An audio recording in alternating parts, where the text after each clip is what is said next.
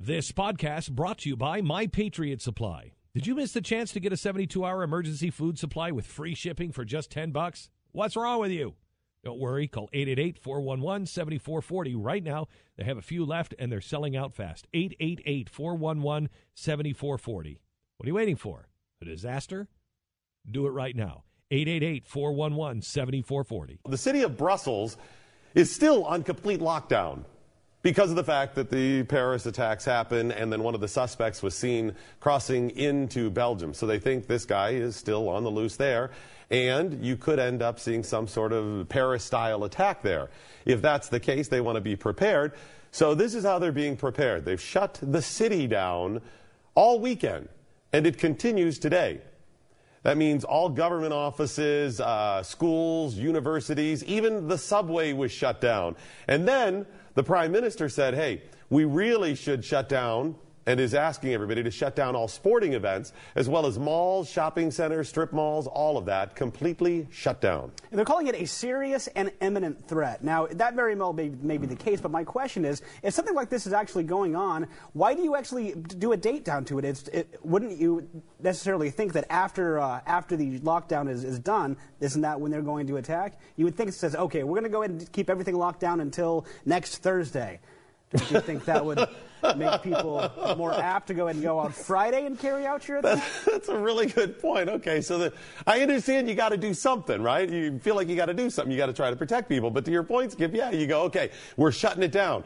I mean, it's not like the terrorist is in the cone of silence and can't hear what the PM says. He can't read newspapers, watch television, listen to the radio, all of that.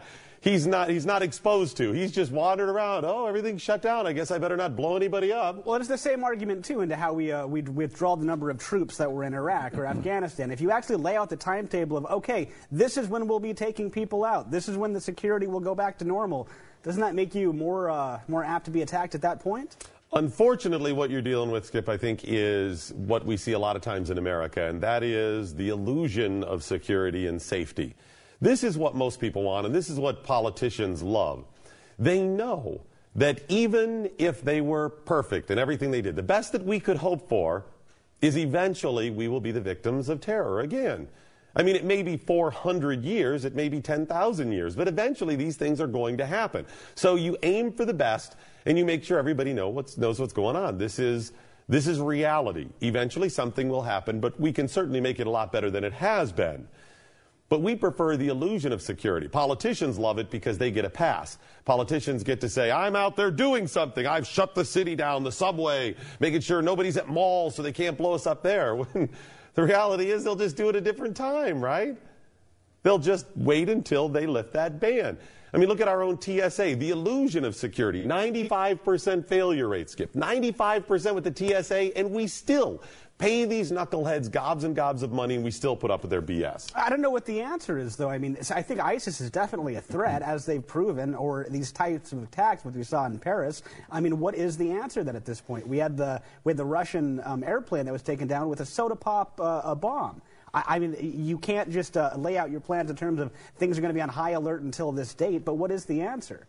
I think clearly the answer is go back to the George W. Bush administration's many terror levels that were color-coded. Oh, see. That's the way to go. That way we know if it's like an orange day or if it's like a yellow day. Right, exactly. And then you can say, hey, it went up to orange. Maybe I won't fly today. I mean, then like on the anniversary of 9/11, we go to red. We go to red all the way to red. And then, okay, nothing, drop it down just a little bit. See, at least that way you understand, you know. Then you know exactly how at threat you are. Do you realize during his administration it rarely changed off of orange? It was orange like the entire time. The entire time. It's BS. Again, it's the illusion of security. With the exception of around 9/11, the couple of days before.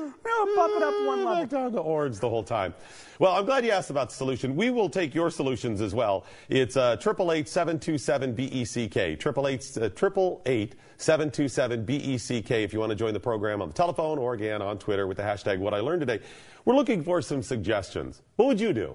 What do you tell the White House? Now, we're not experts, but we can certainly see through a bunch of this BS.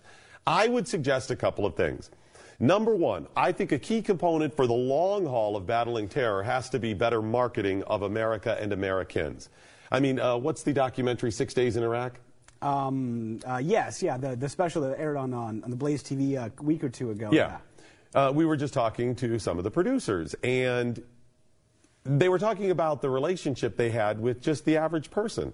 The average person in Iraq, they don't mean any harm, right? The people they were dealing with, they don't want us harm. They were very supportive and loving and nice people, whatever, and we certainly are in mass. Americans are. We want to help the world. We do help the world. But they don't know that, and we don't know them. Ignorance, we know, has been the response, or is one of the things that is responsible for a lot of bad throughout history. Misconceptions, misunderstandings. So we need better marketing of America and Americans. And by that, I don't mean diplomacy. Diplomacy is fine, but diplomacy is talking our president to some other leader who most of the time is bought and paid for by us, or a dirtbag totalitarian. It has to be the marketing of American to other citizens of the world, where we say, this is who we are and this is what we want. And please, this is why we support freedom, and this is what the First Amendment means. And when we get that over the long haul, then we can reach a basic understanding. And we can tell them, listen, if you don't want us occupying your country, then you've got to take care of these bad guys that are running your country. Well, and I think it's the same way, too, that, yeah, a small group of people have carved up and made this, these fears and extrapolated things, where it's the same thing with liberals and Republicans, too, or the black community and the white community, is that we're all humans. I think we all generally have feelings that are a lot closer to it, but it's these small segment of people, like Al Sharpton, that's a lightning rod to divide blacks against whites. It's the same thing with all around the world too. We all just want to go on, live our lives, and do our thing. I don't think that most people really generally want to keep that hatred going. So you have to ask yourself, why then? Why don't we understand each other? And I'm not just talking Iraqis. Let's talk about Black Lives Matter people, Skip. Why don't we understand each other? There's so much common ground. There's mainly common ground. 90-some%. We agree with the same things. Slight variations in opinion on how we get there. But most things we agree on. We do. So why are we separated? Because people have separated us, and they benefit from it. We know that. That's the age-old plan. And the same thing is true in Iraq and Afghanistan and Syria. Who's benefiting from this? Not the Syrians. They're not. Assad, he's not so much anymore. Saddam Hussein, right? He's not benefiting from it. Who's benefiting from it? Politicians in America who go, they're coming to get us, let's keep you safe by infringing all of your rights and spending your money, whatever. And who's pulling their strings? The people who financially benefit off of it. The big companies in America who say, hey, if you go to war, we're going to make a lot of money. That's the truth. That's what we have to battle. So I think the first part of defeating ISIS or battling any terrorism or keeping America safe is some sort of connection with the people of the world so they know who we are, what we stand for, and we understand them. That's not some nice song and dance all about peace and love and faith and hippie talk. It's the truth. We need to understand each other. Now, that's long-term plan. A short-term plan, we need to kick a little ass. I mean, seriously, that's what it is. We need to go get the bad guys. And I'm always torn. There's always this balance. Number one, we shouldn't be arming rebels and just saying, go get those bad guys or whatever. If we're committed, if we're vested in that, then we ought to put troops in. We ought to fight our battles if we believe in that cause. Now, it's not to say we also can't blow some stuff up along the way. You don't have to lead with the troops if there's a different way to get it done. But your question on troops, though, what type of troops do you put in there? Do you do a big shock and awe where you bring 100,000 troops, put them on the ground? Or do you do more special forces when you send a group of 500 or so special forces in there that are specially trained as terrorist hunters? Barbary pirates. The Barbary pirates. That's the answer. You want to send the Barbary pirates to go after ISIS? If we can get them. If they're not available, then we send people to fight them like they fought the Barbary pirates. This is how you have to battle. If we no longer fight conventional wars, or that's not the wars we're fighting now, we no longer at this point fight a country. We're not at war with Russia. We're not at war with a certain country. Even the war in Iraq, we were not fighting all of Iraq and the Iraqi government. Hell, we propped up the government, put our own people in for a while, right? No, it's an ambiguous war on terror that we're fighting. We're fighting an idea. We're fighting ideals. Exactly. People with those ideals. So we have to fight those people. And the way you do that, traditionally you go, okay, we're fighting a country, so we invade the country. And there's land forces and there's air forces and there's boats if it's port and whatever. No, we go after those individual people, and you do them with pirate hunters. That's all they are. I mean, by a different name, they are individuals out there causing hell.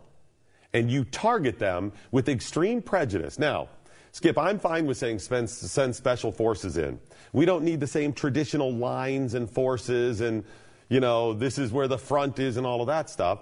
The front is individual bad guy hunters. And maybe special forces is it. I mean, people with more knowledge than I over special forces in the military, better military planners could tell you that.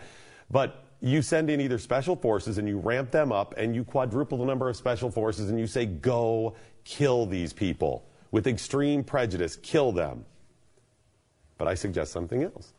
Maybe it's time for a new designation for the Marine Corps. That's how they got their start, fighting pirates. Maybe that's what the Marine Corps could be.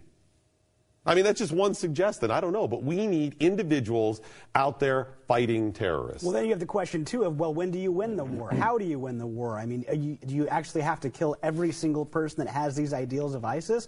It's the same type of thing when we talk about these regimes out there, too. If you take out the top person, there's another bad guy right there who's going to have the same ideals and wants the same causes, who will do the same type of recruiting. Well, and that's the reason that marketing is so important in this aspect as well. So you're also explaining to people, and if you're liberating and doing the right things without occupying, so to speak, or any of the negatives that come along with it, you're going to cut down on some of those bad guys that are following them. But I would say we have a long way to go before we start worrying about, okay, have we now ended? You may never be completely done with it. You may never get every bad guy, and that's fine. But I think you can get most of them at this point, and you can say, okay, then the war will shift, so to speak. You just go hunt the bad guys. That has to be part of it. Well, and I think one thing that's going to push that and actually push more people getting involved is as these terrorists start attacking different countries. Now that they've hit France again, now that they've taken down a Russian airliner, the more nations that they can actually cause terror on, they're going to piss off these countries to actually get involved. We saw France heavily stepped up their airstrikes after the Paris attacks. Said, oh, well, you want to come after us? Well, here you go. As more countries start getting attacked, more countries are going to be invested in this. Now, I just explained to you, I think, part of the solution is you've got to go and kill bad people. So keep that in mind with what I'm about to say. I also think we're being manipulated here. Yes, of course ISIS is a problem, and of course if they grow, it's going to be a much bigger problem for us. But I'm just a little concerned about ending up like George W. Bush's administration again with these never-ending wars and gobs of money and human life lost, especially American lives lost. For what? Where are we? And yes, I know Obama screwed up some of it afterwards with Iraq and Afghanistan. I get that. I know that. But I just feel like I'm being played here. Doesn't this seem all too convenient to go and spend a bunch of money on a war machine again? You've got the British Prime Minister has just said this is what he's committed to. 12 billion pounds. He's committed to 12 billion pounds for a 5,000-strong strike force to be formed to take out ISIS. So David Cameron says 12 billion is roughly 20 billion American dollars, something like that. So they can have this rapid reaction troop force. It's on a 10-year campaign. The 2 rapid reaction units will be established to become Britain's fastest ever ground force, launching lightning attacks, he says. Lightning attacks? Lightning attacks. For 10 years. This is what he's committed to. $20 billion and 10 years? That's right now. Doesn't this sound like we've been down this road before? Marco Rubio came out. He has a 4-point plan. Genius political move for him, by the way. He writes this op-ed piece that says, 4-point plan to take out ISIS. First of all, his goal is do whatever it takes, which is pretty open-ended to me. Do whatever it takes? I like the sound of that. No, there's a lot no, ISIS is a huge problem. Take him out, but whatever it takes?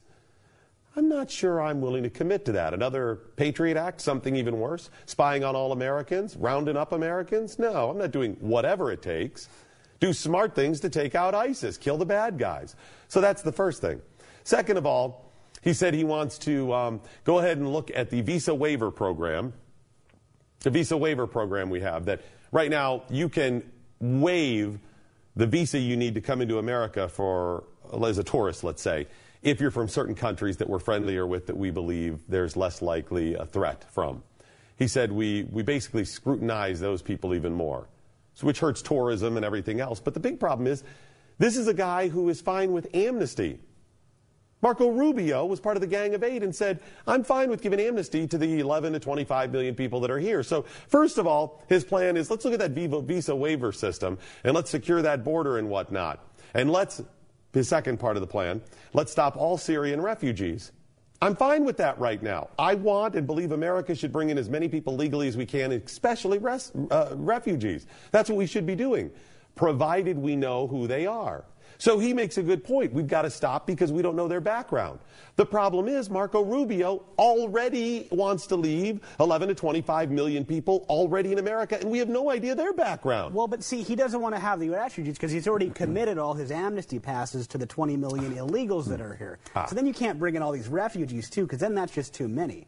And he's right. There's no way for us to actually monitor these people, but do a background check on these people accurately. But you know what? They can't do that for the 20 million people he wants to give amnesty to either that are already here. And none of that matters as long as it's so easy just to go down to Juarez and walk on over to El Paso. Yeah, that's, by the way, without securing the border. But Marco Rubio is essentially telling you that those 11 to 25 million people, I got them. I vouch for them. They're all good people. Don't worry. I checked them all out.